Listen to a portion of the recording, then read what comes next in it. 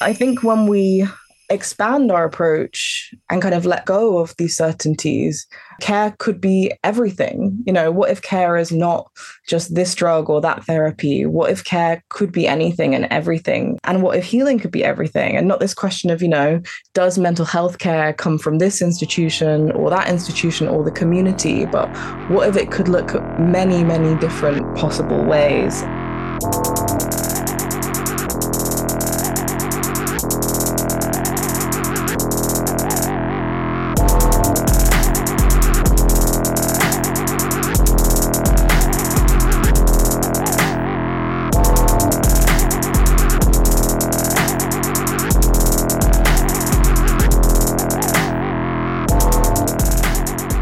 Welcome to the Death Panel. Patrons, thank you so much for supporting the show. We couldn't do any of this without you. If you'd like to support the show, become a patron at patreon.com/deathpanelpod to get access to our second weekly bonus episode, an entire back catalog of bonus episodes.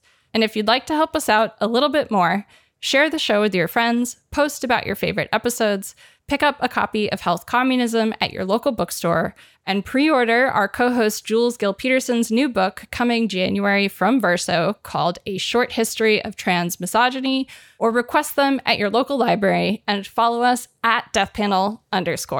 I am so excited to introduce our guest today. Micha Frazer-Carroll is an author and journalist who is joining us today to talk about her book called Mad World: The Politics of Mental Health, which was just published by Pluto Press. Micha, welcome to the Death Panel. It is so nice to have you on the show. So nice to be here. Thank you for having me. So I guess, full disclosure, I endorsed Micha's book. There's a blurb from me on the back cover. I completely stand by what I said, and it was an honor to get to read, this book early. I read it in March. I've reread it twice since. It's a really urgent book. It's a great introduction to thinking through how mental health, mental illness, madness, etc., can be politicized, and also how that fits into a disability justice or a health communist framework.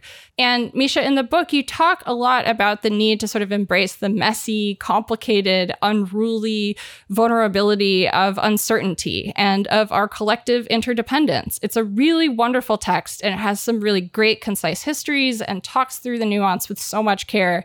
So first off, I just want to say congrats, and I am so fucking glad that Mad World is out in the world and that we're getting a chance to finally meet, if only over Zoom. Oh my God, thank you so much. Yeah, and I was such a fan of Health Communism. I'm such a fan of the podcast. I'm feeling equally excited about this conversation.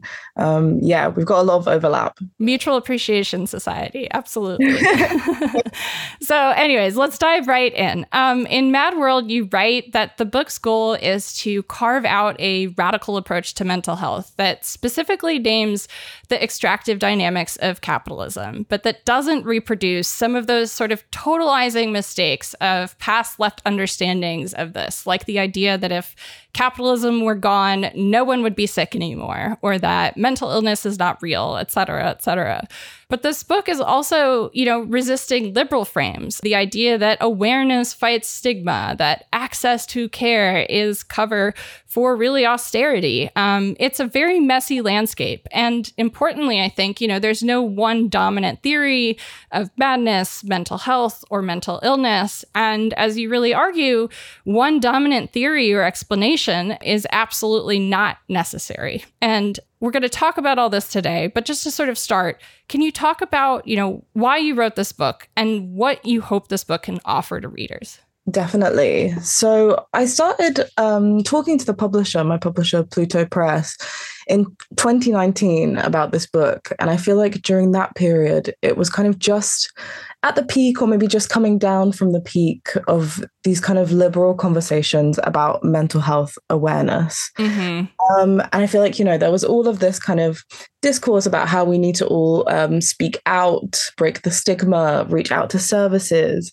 And I think, you see a similar thing happening at the same time in the mainstream publishing climate, this dominance of memoirs, of individual stories, of struggle, but crucially of struggle and then recovery. Mm-hmm. And I talk about this kind of, people only being able to speak from the kind of podium of sanity, rationality, recovery about kind of their previous struggles or their previous suffering. And while like I don't think there's necessarily anything straightforwardly wrong with individual stories, individual narratives, I was finding the dominance and kind of saturation of these narratives quite frustrating. Like I just felt that there wasn't much discussion of anything political, how marginalization and oppression interact with who experiences distress and suffering. And then I think there's kind of this dual function of a second thing I was trying to do, which, as you name, is like kind of trying to speak to the left and kind of responding to how, obviously the left is a large and sprawling kind of thing, but responding to how some of the conversations I was seeing about mental health there. And I felt that on the left, there was more discussion of, I guess what you call disproportionality, that Black people are more likely to be, for example, diagnosed with schizophrenia. Why are so many women diagnosed with depression and anxiety? And kind of, thinking about who disproportionately experiences distress and naming that as political. But I was still kind of frustrated with those conversations too, because I think I was finding that there wasn't much discussion of actually, when we talk about mental health or madness, why do we take this this kind of concept at face value? And I wanted to ask kind of, what is this thing, this kind of innocuous thing that we call mental health or mental illness? How did it come to be? How is it shaped as the category that it is? And could that be different in a different world? And I think this kind of, is related to the fact that I was very lucky in my studies to kind of come across the anti-psychiatry movement and the psychiatric survivor movement. And that's something I also learned about through organizing around mental health.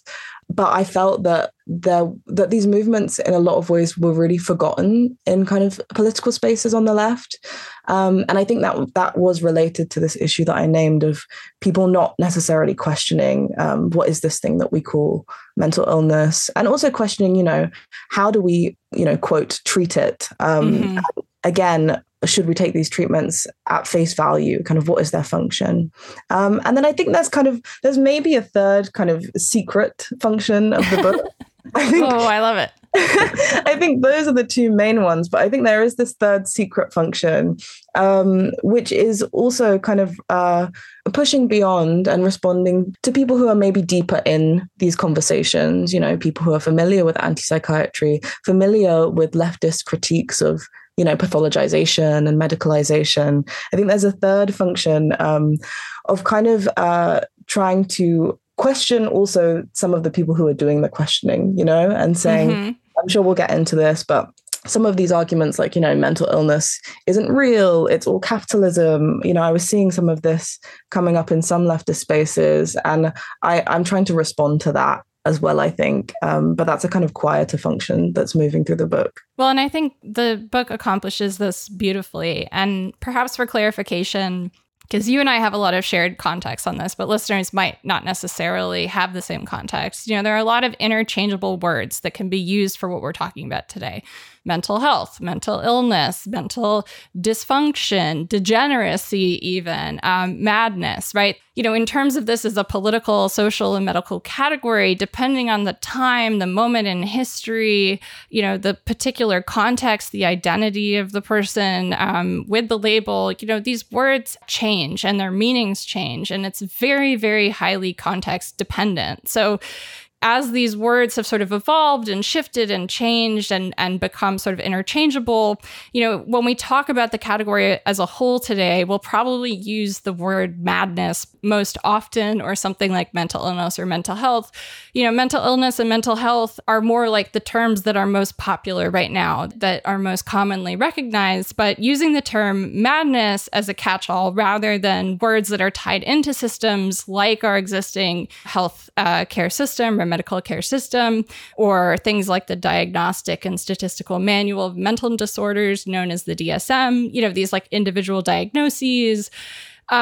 Madness instead deliberately sort of is appropriated by movements for psychiatric liberation because it's kind of from without. It's like an older term and a different way of referring to these things that's no longer connected to the systems of pathologization that we're currently working with. So, it's been sort of a way to kind of challenge and disrupt the dominant psychiatric perspective. The idea is to kind of build solidarity across people who are divided into different groups by diagnostic category. So really, the idea is to sort of undermine the medical framework that categorizes people as having an illness and disorder, but not to deny that they're real, and to also point to the fact that folks need and want more than psychiatry and medicalization can offer. So, I think just to sort of lay that out for people, this perspective, as Misha's saying, we're talking about something that doesn't negate the need for support. This doesn't negate the need for medication or anything like that. It's more of a yes and perspective that questions the idea that psychiatry and medicalization should be the sole authority in addressing mental and emotional struggle. And it's also an acknowledgement that sometimes things like mutual aid and peer support might be much better ways of providing more meaningful help and care than psychiatry can offer in times of distress and crisis. So to sort of preface this, I'm going to ask you an impossible question here. So, Micha, we're going to talk about some of the ways that madness is talked about. But what is madness if you were to describe it? We're so rarely given the chance to sort of lay this out and not just react to these prior framings that we're trying to critique and reframe, but sort of, in a more positivist sense. Can you sort of describe in the best way that you can possible sort of what a way to think about this as a category is, what a way to think about, someone's potential membership in the category and also what it means out in the world? Yeah, wild question. Sorry. No, but I think it's a good one. And I think that, like you say, I really, throughout the book, I really, went through the language question that you name of madness, mental illness, mental distress, suffering, psychosocial disability, disorder, mental health problems. All of these words, I think, are already gesturing towards the fact that this is a very leaky and unstable category, that it's a moving target, and that when we're talking about madness or mental illness or whichever of these words we choose to use to discuss it, we're talking about a lot of different overlapping things. And it's funny because I at first named the introduction of this book, What is Mental Health? Which was ambitious. And I felt that it was a question that I was never really able to confidently answer with a sense of finality. But I think the kind of working definition of how I might describe it is, I guess, behaviors that are disruptive to capital accumulation or to kind of the dominant societal order that we have, that are seen to have some rooting kind of in the mind, and have been assigned as things that the mental health industrial complex should attend to. And obviously there's a huge overlap here with suffering. Many of these things that fall into this category are experiences that are characterized by suffering. But I actually argue that, the definition of mental health that we're working with in our current society doesn't use suffering as a precursor. There might be many people who are having experiences that they are okay with, or they are happy with, or that, they believe are just how they are, but they are still pathologized as mental illness or madness because of this disruptive function and how it's been constructed. But yeah, as you can see, through that definition, that is so leaky. The decision about which behaviors fall under, for example, the mental health industrial complex versus, for example, the criminal punishment system, that in itself is quite arbitrary. And we see that there's a lot of overlap in the behaviors that are sorted into each system. And then you've also got, overlap with, for example, the cultural practices of racialized people that are seen as, we have these questions often that come up about, is this madness or is this sanity? Is this just ordinary distress or is this illness? And I guess while that's the working definition that I have, I kind of want to emphasize that there aren't hard bounds around it. It's not something that we can kind of isolate and say, this is it, this is what it is. Absolutely. And I think that refusal of hard boundaries is actually so important to understanding the definition here, because one thing that you, I think, articulate so well in the book is sort of how psychiatry has built its sort of professional clout throughout history by asserting various truths about this category of people who get labeled with whatever these labels are as they have changed over time. But part of the kind of authority and subjection of people who are mad or who are given labels of, diagnoses that fall under the umbrella of psychiatric control, is the assertion of being able to provide clarity and being able to be the person who can sort of predict the behavior, standardize the behavior, standardize the treatment, and impose a kind of standard duration of expected recovery. Because as you're saying, so much of how these, categories actually operate in the world. And ultimately, it's important to look at that because that shows us, what the experience is like to be labeled as such and to live under capitalism, with these behaviors or circumstances or whatever. Like the kind of refusal to engage with knowing and with the boundaries and with being sure is really important towards, I think, a liberatory understanding of how to approach this as a political category. Because, part of the things that we're reacting against, these explanations and these sort of totalizing, very conflicting frameworks for what mental illness, mental health, madness, whatever is, part of like their power is in claiming to be so sure that it's definitely, a deviance. It's definitely like a chemical imbalance. It's definitely something that can be corrected by this therapy. It's definitely the product of capitalism alone. It's definitely like a broken leg or cancer. It's part of what, we're trying to resist here is the claim to certainty, right? Mm-hmm. Exactly. Yeah. And I think this, I call it kind of like the production line approach.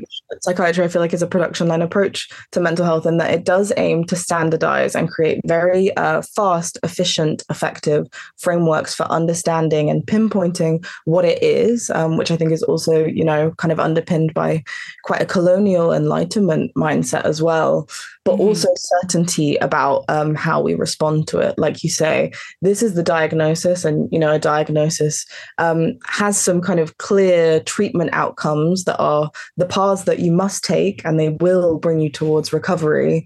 I think it really hinges on this idea of certainty, and I think that psychiatry, much like the rest of the medical industrial complex, has this claim.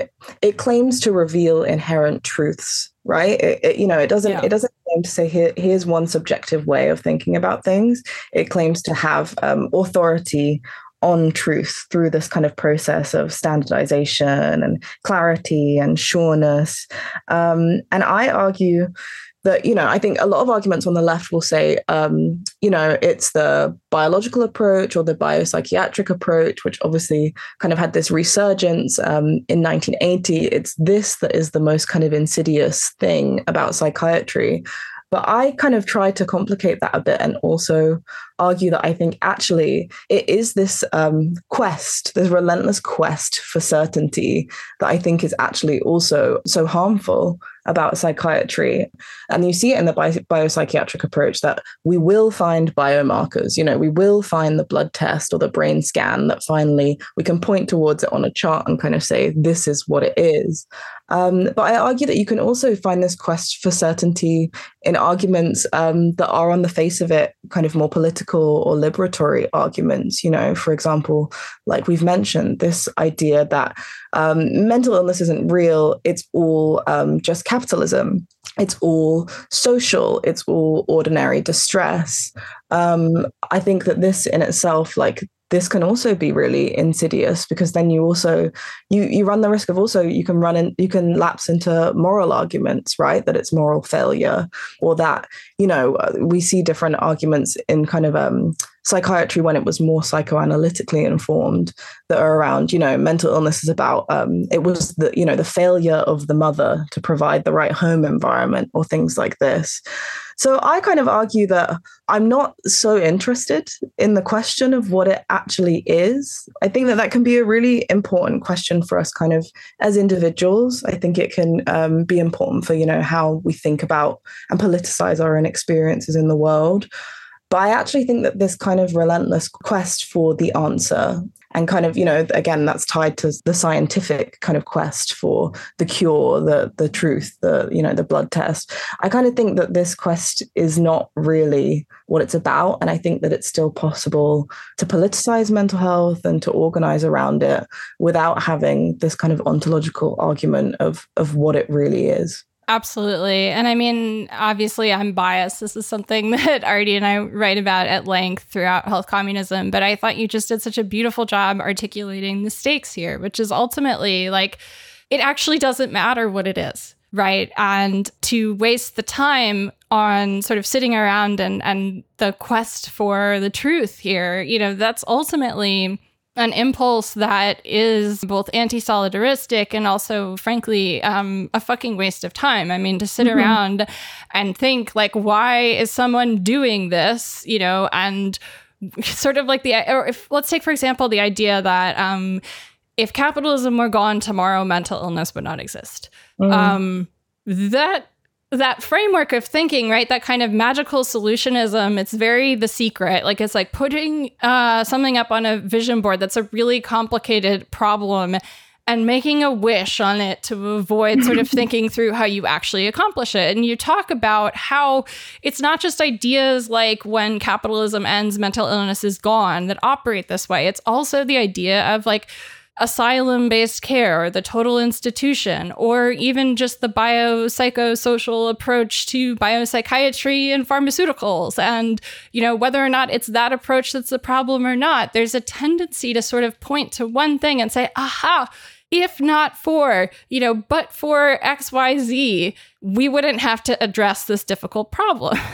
And all of that does is waste time that could be, allocated to actually providing peer support, to actually thinking through these problems. And they're difficult things to conceptualize. Like, I understand why there's a tendency to sort of look for a silver bullet, but that sort of imposition of cyclicality and a simple solution, standardization, this is productive of violence and suffering in and of itself. And that's why it's so important to resist. Like, I love the way you frame it, the quest for kind of truth as a quest for the cure in and of itself. Definitely. And I think the book is in many ways kind of an argument for mess in how we understand it, in embracing messiness. In a beautiful way too, yeah. And not being afraid to, like you say, to accept maybe there isn't one clear solution to this. As we've already named, like the category of madness or mental illness in itself is so messy. It's so many different overlapping experiences. Why one person might experience a crisis is completely different to, the circumstances that would lead someone else to crisis. How could we expect something that's so personal and so different to have blanket solutions for how we approach it? And I think that, I kind of want to call back to the asylum system, especially in articulating this, the messiness and the fact that there's not one clear approach.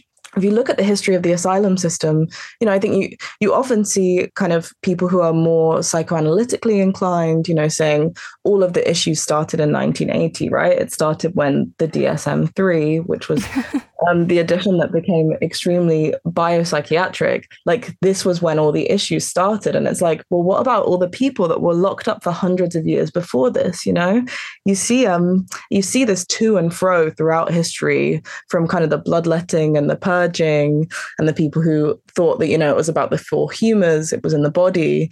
And then you get people coming along and saying, no, it's social, it's moral. And, moral treatment, so much of it was about putting people on the production line, asking people to produce toys, clothes, books as supposedly a form of treatment. And so, I think through this kind of looking at the back and forth throughout history between different blanket approaches, I want to kind of really point towards the fact that, there is no one approach. And also that, to name the fact that the desire, I think even the desire to say, oh, after capitalism, there'll be no mental illness or no madness, like that desire is also in line with eugenicist desires, right? it's in line with the eugenesis project, the idea that some future utopia will not include people who are not able-bodied or able-minded. And I think that's kind of an explicit contradiction. Again, the mess. But it's an explicit contradiction that I think we have to hold, that we will have madness and we will have experiences that we categorize currently under disability. Those things are always going to exist, but equally, we also want fewer people to suffer.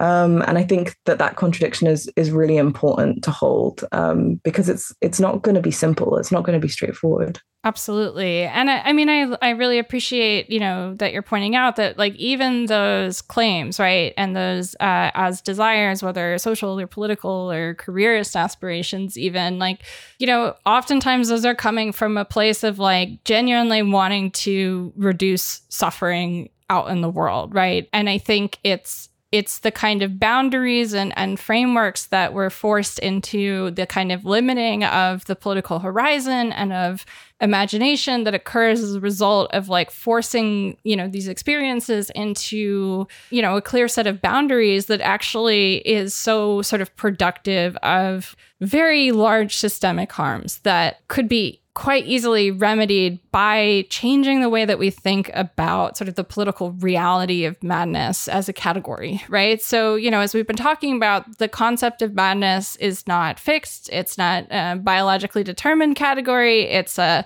socially and historically defined set of ideas. It's evolved over time. It's been influenced by social, cultural, political, economic contexts, et cetera, medicalization.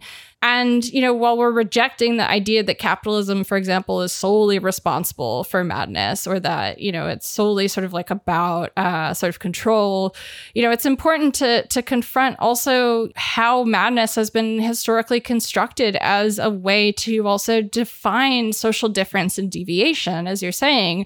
The very category itself is part of the construction of sort of what society would be without people who are put into this category.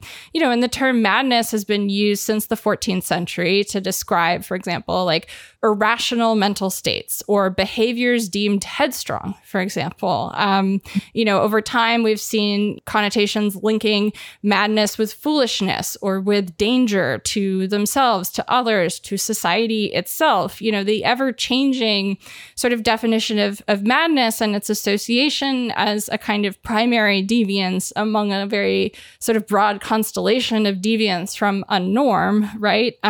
Is really sort of, I think, a very important way that madness as a category actually serves the interest of capitalist economies. For example, madness is used to mark individuals for abandonment and exploitation in alignment with various sociopolitical or economic goals.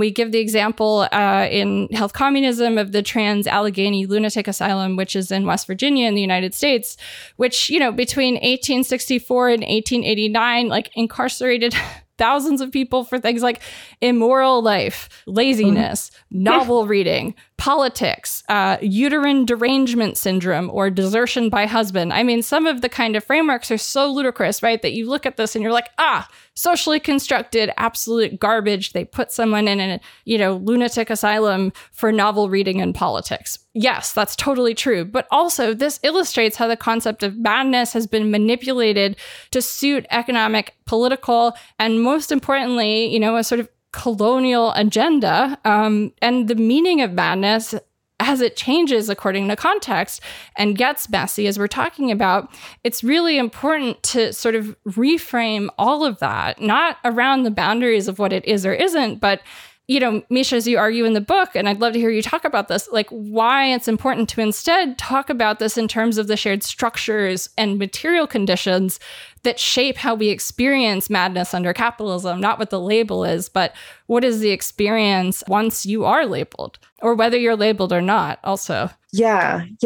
And I want to name the thing that you're saying about social reproduction and like who gets labeled and why changing over time, especially because I think like so often we see people point towards these historical categories and say, that's ludicrous. Like, how could that have ever been considered, a real illness, but don't necessarily question how our current systems of diagnosis still perform many of the same functions, and how they also, they are tied to the idea of who are the kinds of people that help this society function in the way that we need it to function under the current economic system. And, I look at the example of drapetomania, which people often talk about, of, this proposed diagnosis of Black people who fled from plantations, and like wanting to name that explicitly as something, a behavior that was disruptive to the system of the plantation. It was disruptive to capital accumulation again. But yeah, I think, was your question about how people get what happens once people are labeled? Yes, but also sort of like why you're arguing that like sort of the way through the quest for truth is to actually focus on sort of shared structures and material conditions. Mm-hmm. I think because the shared material conditions, like, these are the things that are oppressing us. Like, I think when we look at, for example, to name again, the history of the asylum, whether it's being constructed as a biological or a social problem, essentially, in society, the asylum is the common experience. And whether that's being named as madness, as illness, as biological, as social, the fact that particular people are being sorted, categorized, and either warehoused or, quote, treated in a way that is mainly focused on getting them back on the production line, like, that is a shared experience. And that is a political thing that completely defines, again, no matter how you conceptualize it, it defines how we experience madness or mental illness.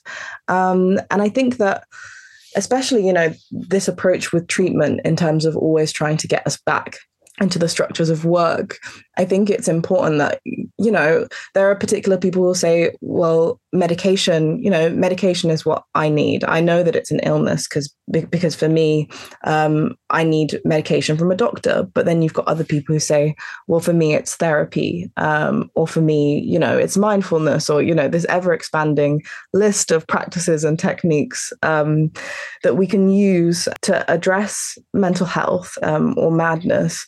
But ultimately, I think it's the function. The function is the same for so many of these practices.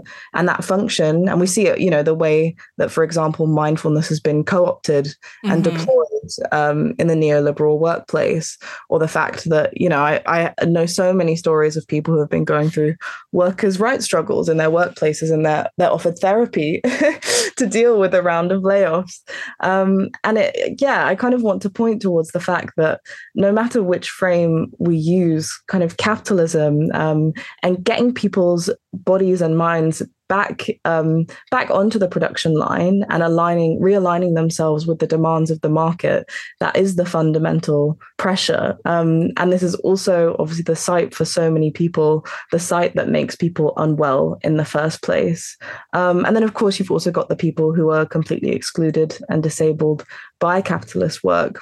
And I think that it's this common structure that we need to be looking towards and organizing around, rather than, whether we think about it this way or that way. Absolutely. And I mean, one of the most popular ways that the state understands and measures madness is relative to your capacity to work. This kind of as a way to categorize and mark people that are either sort of working well or incurably mad will hinge on the sort of factor of, can they be given treatment to return to work, as you're saying. But the sort of flip side of that is that the sort of severity of illness or madness, so to speak, is measured also by the capacity to work. And this is, I think, why it's also really important to sort of focus, as you're saying, on how people are rendered access by systems of capitalist production, and how at the sort of same time that,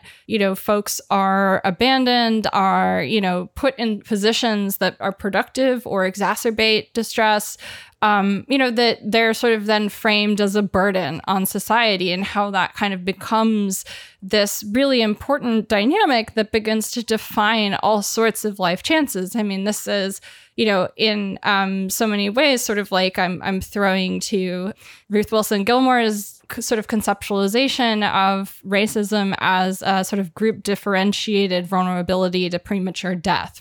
And the sort of physician's role in certifying badness has this long history in the management and sorting of enslaved people. I mean, in the United States, back in the antebellum period, you had these things called soundness courts, where when folks were being sold as property, they would be evaluated sort of publicly by a physician who would declare if they're sound or unsound. And the really fascinating thing is, if you look at those soundness determinations, they made no differentiation really between quote unquote mental illness and physical illness. And they also pathologized things like very normal behavior. Like if someone was upset because they were enslaved and being separated from their family, that was pathologized as unsound behavior because it could lead to rebellion. And so it's also really important to sort of locate this both in terms of sort of controlling who's a worker, who's not a worker, certifying that workers are good workers, right? But that it also connects into a much broader, sort of deeper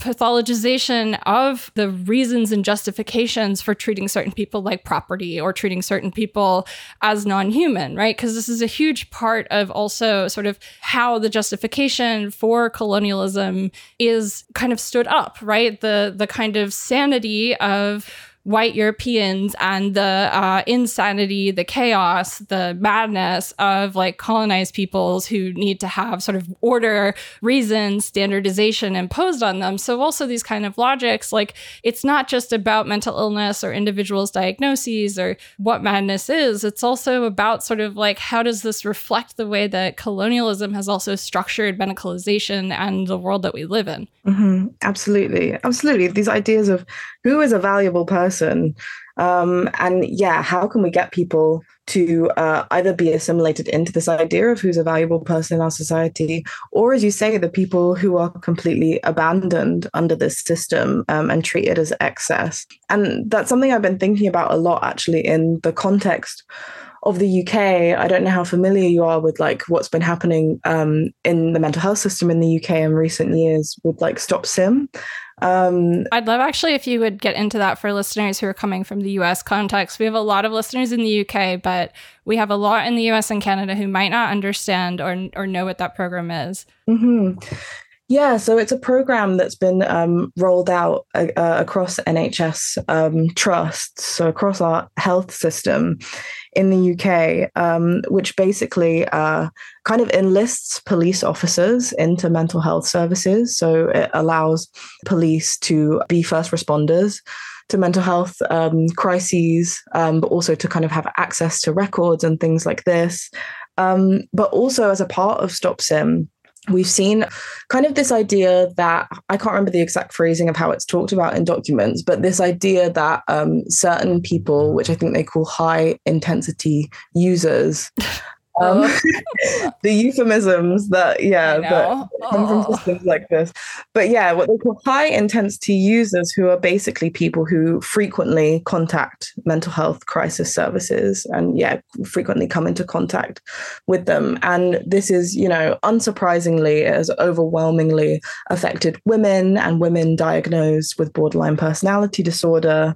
And essentially, I think this really points towards the thing that you're talking about of certain people who are treated as excess or as unsalvageable under this system, because it's, this idea that there are certain people who are going to be given what we'd call treatment within these systems. Mm-hmm. Then there are certain people who are going to be incarcerated by these systems, again, kind of under the guise of treatment. But then you've actually got this emerging also group of people who are being told you're not even kind of worthy of being brought into this system because we don't see you as someone who is going to be, quote, rehabilitated, recovered. And also, again, it's always using the metric of cost effectiveness. How much cost is this on the health system to bring you into an attempt to, quote, treat you. And I think that's something that's really important to name is also all the people who are treated, as unsalvageable and kind of not worth attending to under our current systems. I mean, the name of the SIM program is so horrific. It's SIM stands for what? Like Serenity Integrated Monitoring. Is it mentoring or monitoring? Yeah. So it's, the whole sort of therapeutic carcerality framework. It's such a great and terrible illustration of how like the language of cost effectiveness, of cure, of valuable and non-valuable life can structure and really fuel and justify the expansion of police into like care systems, for example. The kinds of things that you hear, mental health care workers sometimes say, like, well, if I didn't restrain and forcibly detain someone and, sedate them against their consent or will, then I would have no recourse to protect myself. Like, you talk about how some of these ideas, right, of like these zero-sum choices of it's sort of like us or them, right? Like you can like call the SIM team to come in and, they're encouraging like healthcare workers to like rat people out for using services too much, for being like resistant to treatment, allegedly, and diverting those resources again away from the population that's curable and diverting those people towards overtly carceral frameworks of engaging with the state around their healthcare. And so it's one of those things where sometimes there's this like kind of framework that you might encounter where the idea of sort of like care existing on this continuum where you have people who respond to care on one end of it and people who are absolutely beyond help on the other. And the way that like those two groups who are on the exact same quote unquote continuum of battling, living with mental health stigma in society, right? As the sort of biopsychosocial model conceptualizes it, are facing completely different worldviews. Depending on what your diagnosis is, on who you are, it's going to completely shift and change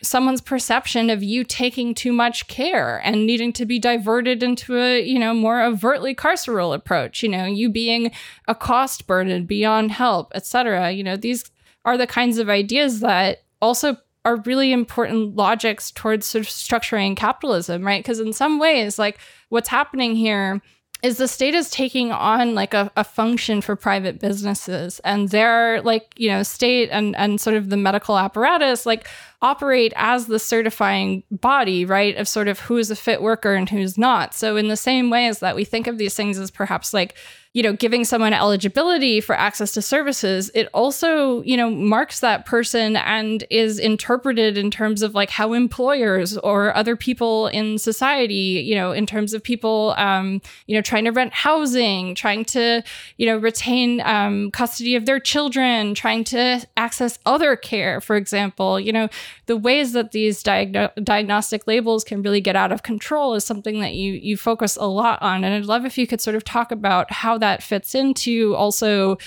some of the ways that health kind of acts as like a disciplining function when it comes to labor power, that actually a lot of ways we can think about madness as a form of sort of not just punishment and sorting, but also labor discipline. Mm-hmm. Yeah, I mean, diagnosis has such a huge function in like your outcomes in the world. And I talk about this, the fact that diagnosis, you see these arguments, right, about is it good or bad? Is diagnosis something that's real or fake again? Mm-hmm. But diagnosis for many people can grant them access to things that are life-giving, right? It can grant them access to modes of healing, or to the accommodations that they need, but it can also be a pathway towards death for other people. It can, determine, like you say, whether you have access to housing, employment. I talk in the book, for example, in the UK about trans healthcare. If you're a trans person who's trying to access gender affirming care, if you have a diagnosis, or for example, of autism, or a diagnosis of various mental health diagnoses, you can be denied access to your care. And the fact that diagnosis is not this thing that kind of can bring about binary outcomes of good or bad. I kind of say it's more like a verb, like it's always moving and it's always serving some end.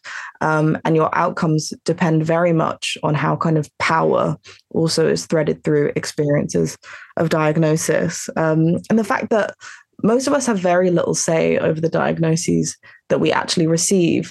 We often kind of talk about diagnoses again as these inherent internal truths, but actually you've got similar stories of people, I know people who have had to fight for years to try and get diagnoses taken off their records. Again, like, often things like borderline personality disorder, which can really significantly degrade the quality of care that you can receive. But then I also know many people who have had to fight really, really hard to gain access to diagnoses, to get the material things that they need. And I don't see these two things as kind of in opposition to one another. I see them as kind of the function of the same system of power. They might be bringing about slightly different outcomes, but it's the same system of power that we're coming up against. And then could you rephrase the second part of your question?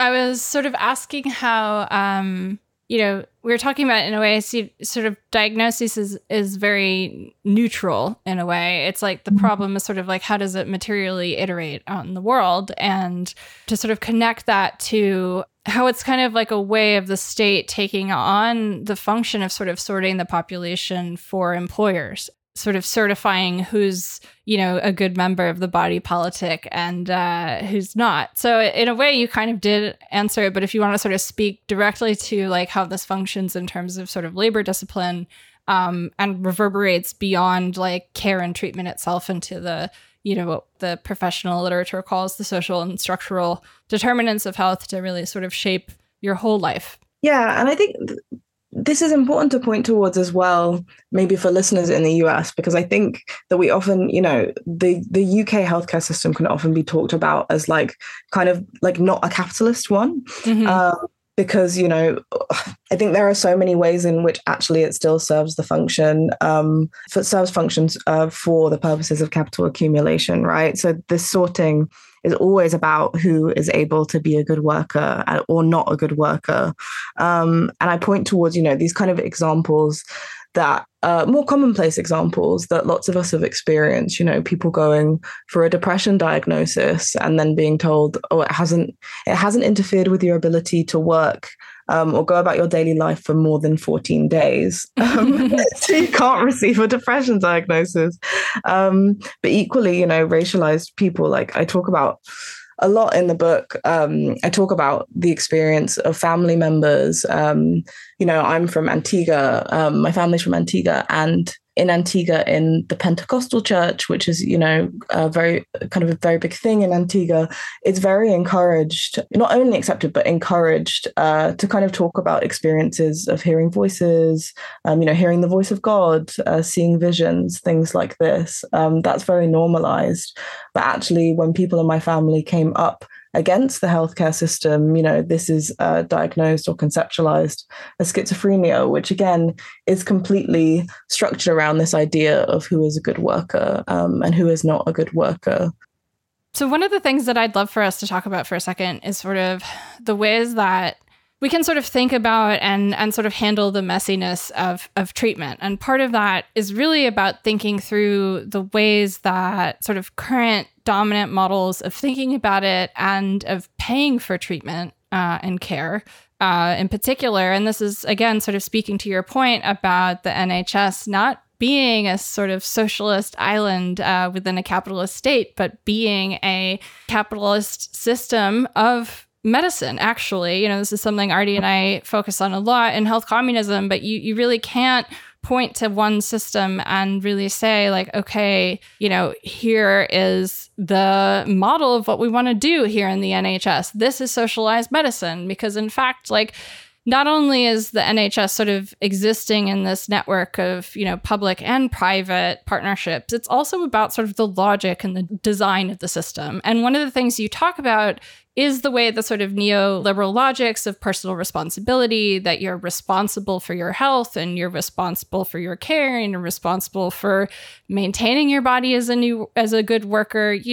These kinds of frameworks that we've been talking about are all translated into personal responsibility. And then you have the kind of imposed narrow reality of like what treatment will be paid for, right? And part of what we're getting at here is that ultimately sort of what a quote unquote radical politics of mental health would actually call for is a real expansion of a lot of these ideas, not just like not thinking about the boundaries, but actually a lot more experimentation, a lot more different options, and sort of working against sort of some of the restrictions, not saying like wholesale XYZ doesn't work and XYZ does, which is often, in the kind of realm of like psychiatric revolution, where you have professionals sort of coming in and saying like, my technique is the right one. You'll see this kind of like denouncement, like, the problem is X, the problem is Y. And it's actually sort of that we're looking in a completely different direction when it comes to talking about like treatment and efficacy and what treatment is for. Yeah. And I feel like, these debates rage on of, is it medication or is it therapy? What is the way to solve this? And I think, like you say, so much of it is about not necessarily the practices, but actually what function the practices serve. I think we often talk about the practices that we have now as if their function is actually to make people, to reduce suffering and maximize joy, which is just not the reality of the practices that we actually have. They're about getting you back into the workplace. And I think some of it also is like I mentioned before, this production line approach is being able to embrace slower, messier, more experimental approaches that maybe aren't going to reap quick, cost-effective outcomes. And we often see critiques of the NHS, which, talk about the fact that if you go for mental health treatment in the NHS, you're most likely to get medication or to get cognitive behavioral therapy. And obviously there are a lot of huge critiques of cognitive behavioral therapy. But I also know some people who say, it actually worked kind of well for me, or it's my preference. And I think it points towards the fact that CBT is not the issue in itself. The issue is that you're always going to get the quickest, cheapest, most cost-effective methods, which you can also see with the huge rollout of things like mindfulness, right? Like, what better approach? It's something that you can learn and just go and do it on your own anywhere, with no kind of material resource necessarily. And I think the call that you make of all care for all people, I think is really what's at the heart of it, is having, an economic system under which we are able to actually explore, expand. I argue for millions of experiments, infinite care, the possibility, that there are types of care that we can't currently even imagine under our current paradigms. And also the space, some modes of healing for people entail like maybe you get worse before you get better, or maybe you have to sit with suffering, and you need someone to be patient with you and be with you through struggle. And that's not something that sounds very conducive to the capitalist economic system. Yeah, but how do you do a billing code for that, right? Yeah. What's the fee for service calculation and sitting with it for an indeterminate amount of time and doing, and exactly. Yeah, absolutely. Sorry, please continue. No, yeah, exactly. And I think that patience, again, it's another explicit contradiction, I think, that we have to invite. I think it's Alison Kafer who kind of describes, people often see disability as this unwelcome presence. And I think, it goes specifically for mental health or suffering, this idea that it's something that must be eradicated. It must be quickly suppressed. And I think you see that revealing itself in the logics and practices of the system, right? Physical restraint, chemical restraint, sectioning or detention. All of these things are very fast. They're very blanket. They're things that, as we've mentioned, have the veneer of certainty, that this is the blanket approach that will work. But obviously, we know from its actual outcomes that for many people, it's more traumatizing. It can actually produce more suffering in the long run. But yeah, I think that we do need to welcome the contradiction of sometimes being able to hold and be patient with the reality of suffering. But I also think, it entails these experiments and expansions out of the things that we currently even think of as mental health care. You'll know much more about this than me, but I think what was so interesting to me about SPK, and there were groups in the UK, for example, like Red Therapy, that were very focused on these material interventions. Can you come and fight with my landlord with me, or provide childcare, or intervene in arrest, and all of these things that we'd never really think of as mental health interventions or forms of care. But actually, these are the sources of so many people's struggles and suffering. And so I think, again, expanding that out, which, there's not really a billing code for that either. No, well, and I think it's so beautiful to see sort of the possibilities that emerge when you give people like the go to start imagining their own creative solutions. Like the conversations that we have in our server around our sort of ongoing morning group that happens. It's very informal. That's like very different than a lot of like grief groups, that you might be a part of. And part of the reason why it's very different from other grief groups is because it's not a product being sold as a grief group to fix something, right? It's just a space for people to come together and spend time with each other and talk. And the model is actually based on the SPK model for part of sort of how they ran their groups, right? Which was, sort of based around there not being really someone there in a position of authority trying to fix anyone, but about being a sort of collaborative, ongoing, relationship of support that's got to be negotiated and renegotiated, but that's strengthened through political education and through solidarity and through, considering the kind of radical context of our experiences, and looking towards not just sort of why we are where we are, but trying to sort of look forward and imagine what can be different, what can we build, what can we try, what can we learn together. And ultimately, these kinds of peer-led models, they flourish best out of the light, right? And one of the things that you talk about and we talk about, is how some of these really important radical histories or histories of peer-led work are harder to see sometimes, maybe because it's occurring in the context of, work that's going on inside an institution. A lot of the patient organizing that happened, they produced magazines, zines, flyers, materials, but a lot of times they were being suppressed by the institution administrators and those materials were destroyed. Like there's very, sort of well-known stories in disability studies of like, oh yeah, apparently this magazine existed here in this hospital.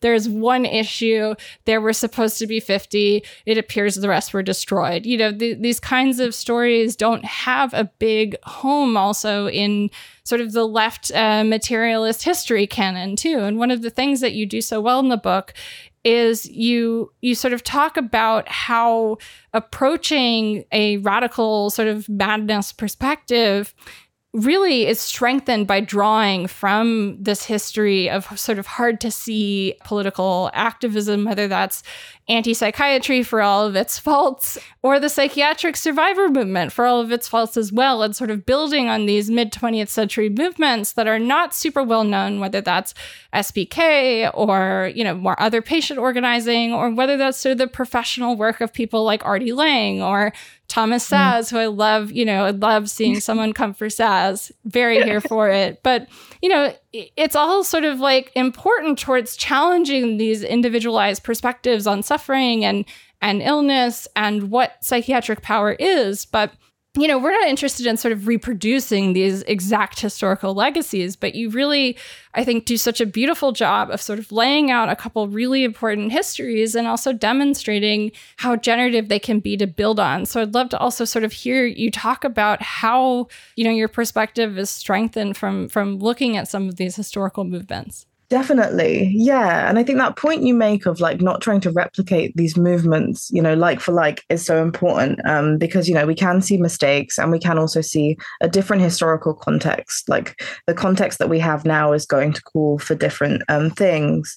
But at the same time, like you say, with people like Lang as well, I think like we can critique, but also at the same time, I think what for me is so exciting about this period is that it was this period of experimentation. And this period, again, you see experiments like the experiment, was it called the Rumpus Room, where, you get lots of people taking LSD and painting on the walls and trying to move through crisis and things like this.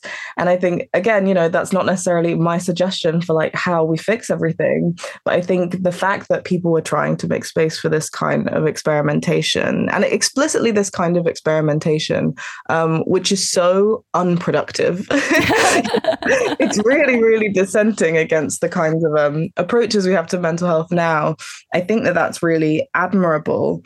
And you see it as well, with patient organizing. So I mentioned Red Therapy, which was a group in the UK, I think local to where I live in Hackney in East London, who, they would have groups where they would get together in a room and they would all just scream for hours, which again is like, who knows like how that's going to work for each person.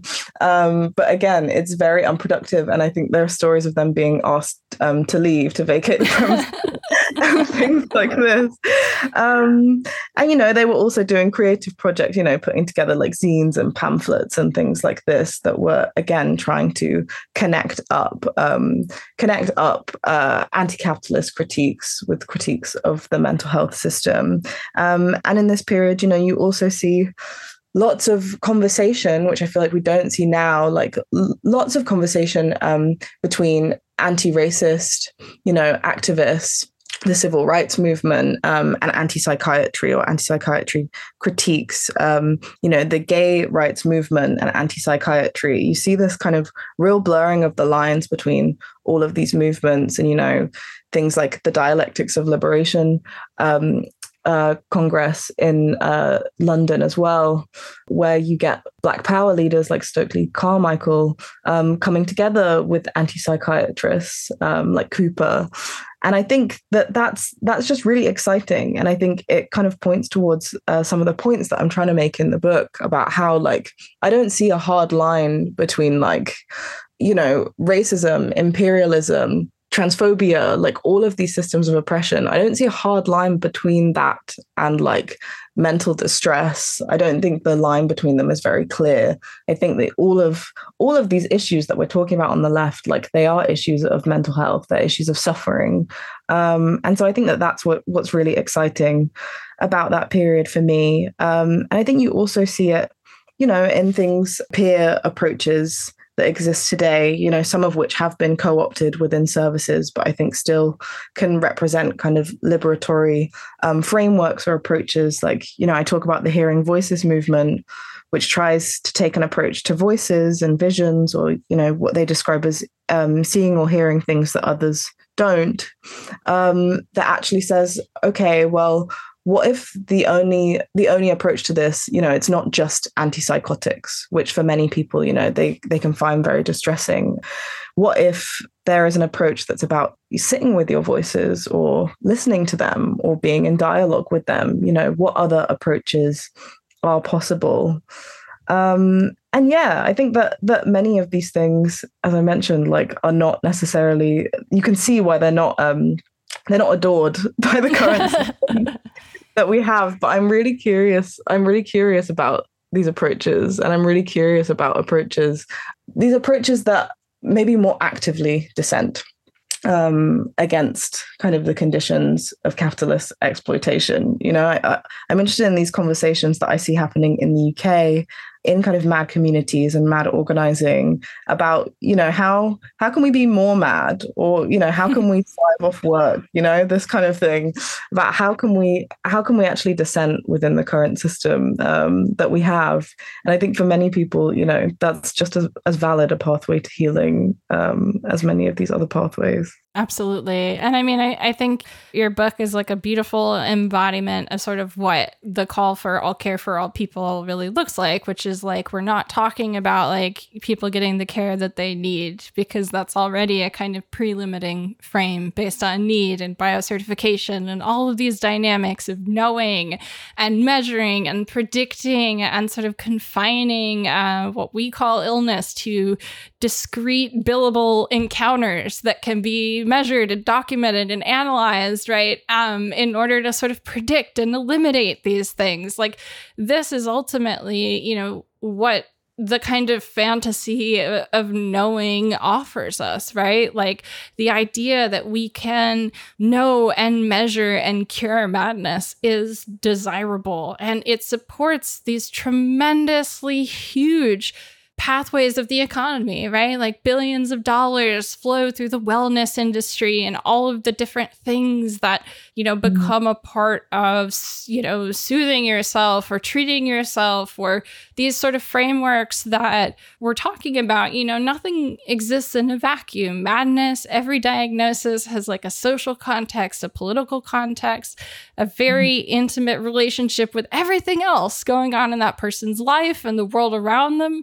And fundamentally, I think what your book does so beautifully is challenges readers to really try and learn how to sit with uncertainty and not just feel comfortable with it, but embrace like the creative possibility that it actually offers us to acknowledge the real uncertainty that we have, despite all of our, medical knowledge and prowess and sort of, those ideas of being able to know and cure everything is actually sort of part of how the imperial power of countries like the United Kingdom and the US are constructed. I mean, we have seen that throughout COVID, throughout the discussion of sort of how the vaccines can be the one and only strategy for fixing it, and we don't need any layered protections. The ways that we've seen the kind of silver bullet logic really reverberate throughout all sorts of different aspects of health, right? Like, I think, in some ways, the idea of like, well, if capitalism ends,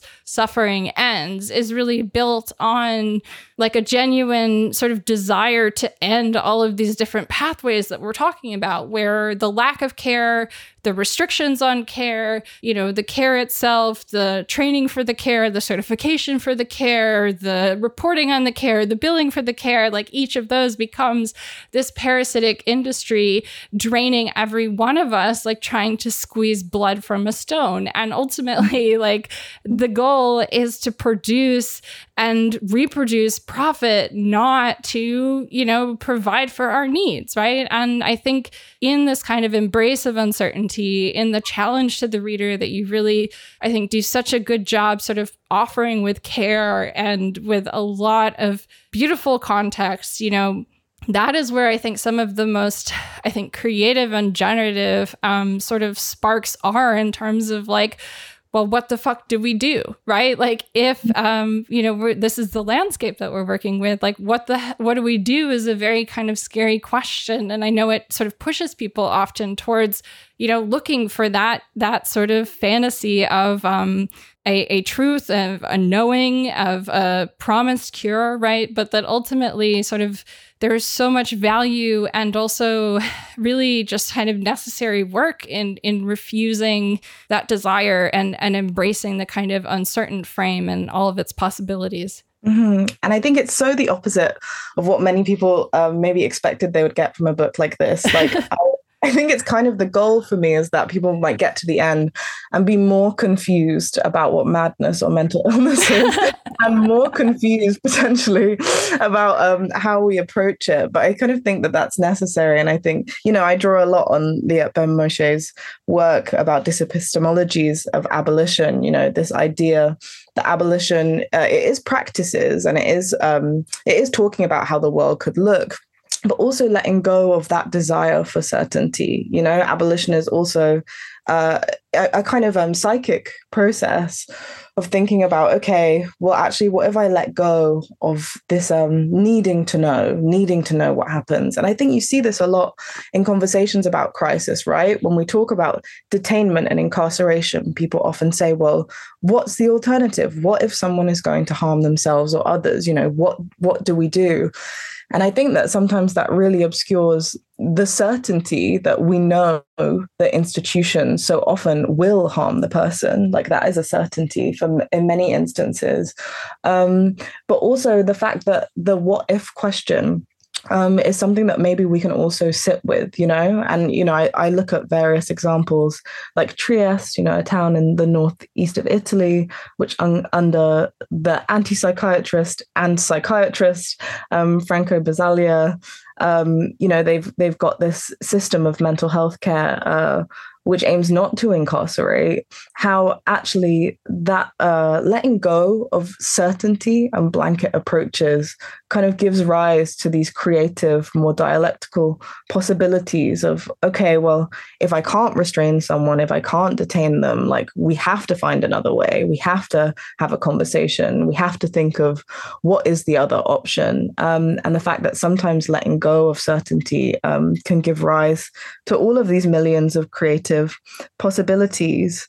And also that I think when we expand our approach and kind of let go of these certainties, we do have this understanding that I guess we've both been touching on of like, well, care could be everything. What if care is not just this drug or that therapy? What if care could be anything and everything, including, different indigenous and traditional practices? And what if healing could be everything? And not this question of, does mental health care come from this institution or that institution or the community? But what if it could look many, many different possible ways? And that being like a thing that we can lean into. And I talk about this in the chapter on abolition, the fact that, again, in terms of certainty, like there is so much uncertainty in the abolitionist project, but also the fact that there's also certainty and a bad kind of certainty in the systems that we have now. We know that the systems we have now are not working. We know when we look at, psychiatric incarceration and incarceration within the prison industrial complex, like we know these produce trauma and harm, and that is a certainty. And the fact that I think abolition is often framed as chaos and disorder, but actually the realities that we have now are actually extremely chaotic and disorderly. And I guess that's why I think it's probably a good thing that in the book I'm really trying to emphasize the chaos that we currently have and kind of upend the idea that mental illness or madness is something clear and concrete. I think we're dealing with very disorderly and chaotic realities right now. And also, maybe in some ways, abolition is opening up like more possibilities of, chaos. But I also see that as potentially a really positive thing that can give rise to creativity and other approaches. I also wanted to touch on the thing. I think when you're talking about wellness and stuff, it was reminding me of this, or maybe when you're talking about, I just kind of wanted to touch on the thing of how we never, when we talk about, cure and healing and treatment and all of these things, like the limits that we place also on the possibilities of like, we're never talking about experiencing happiness or joy. We're never talking about anything that kind of goes beyond a kind of this bare minimum that we conceptualize as health. And I think that's also another kind of creative possibility that I want to open up in the book is, I talk about art and creativity and music and, community, and the fact that so many of these things are not only ways of like keeping us alive and keeping us afloat, but providing us access to joy, which I think is just not really a metric or a thing that we currently think about in our current system. And I think the book does that so beautifully. And I love just this one moment, and I think it's in chapter 10, where you talk about Trieste and you talk about the sort of creativity that comes from having to think of other solutions, right? Not having the institution to default to. And Trieste is very, very unique because it is one of the only places in the world where institutionalization is not an option. And that is a very unique circumstance. And you talk to a former user of Trieste mental health services who said, I can't even totally, I struggle to articulate what it's like to use this to a British person because it is just so far from the system that we're accustomed to, that the difference is so extreme that it is difficult for people who are so used to the capitalist approach to managing madness to even conceptualize a different option. And fundamentally, that dynamic, that is what we need to destroy. That is the target, that we need to use illness as a weapon against. When SPK calls for using or turning illness into a weapon, or to make an army out of illness, what they're saying is they want to end the sort of narrow restrictions on what care and life can be, right? And that these systems, as they exist, they don't benefit us. They only benefit capitalism, right? And we deserve so much more. And I think, Mad World does such a good job of being both an introductory book that is really accessible to people who might not be used to thinking through some of these ideas, but also is a really high-level text that throws a lot of really complicated and contradictory sort of contingent ideas that build this really beautiful and important text that I think is a great sort of, as SPK would say, it's about giving people the toehold. And that's from that point, it's up to them to build and do their own things with it. And I think you've put together such a wonderful text that does a really concise job of sort of offering a very important point to sort of start with this stuff, but also to completely reframe, adjust, or question, the expertise that some people probably have been living with for decades, right? That could really benefit from sort of starting fresh and looking at these things, because ultimately what our biggest issue is now is not what causes mental illness or how to cure it, but how to end the austerity mindset that restricts what care, cure, treatment, and illness even is to these sort of narrow possibilities that can be itemized and billed and turned into markets and sort of wealth for the nation at all of our expenses. Mm-hmm. Yeah, and the services that you cite, I think that is the mindset or the approach that I'm dreaming towards is something that I think is fundamentally unrecognizable, unimaginable, which I think in some ways can sound very kind of floaty and utopian, but I think that it is, it represents such a kind of psychic shift in how we think about what is possible, and I think that. To me, I kind of mentioned this early on in the book. To me, I think that madness also, to me, that is why madness represents, in some ways, also very liberating possibilities. I talk about the way that, sanity, the way that we define sanity is the logic of the market, right? It's the death of the planet. It's the death of oppressed people. And that madness and kind of, in the kind of colloquial way that we talk about it, this idea that you are thinking differently and creating differently, I think in many ways, it can offer us some of the creative possibilities that I think will see us out of the situation that we're currently in. And to me, madness has many liberating possibilities. I think that's a beautiful place to leave it for today. Micha, thank you so, so much. I really appreciated our conversation, and congratulations again on Mad World. It's a triumph. Thank you so much. And listeners, if you want to follow Micha, she is on Twitter at Micha_Frazer. Again, Micha's book is available from Pluto Press and is called Mad World, The Politics of Mental Health. There will be a link in the episode notes. And patrons, thank you so much for supporting the show. We couldn't do any of this without you. If you'd like to help support the show, become a patron at patreon.com/deathpanelpod to get access to our weekly bonus episode, an entire back catalog. And if you'd like to help us out a little bit more, share the show with your friends, post about your favorite episodes, pick up a copy of Health Communism at your local bookstore, and pre-order our co-host Jules Gill-Peterson's new book coming January called A Short History of Trans Misogyny, or request them both at your local library, and follow us at deathpanel_.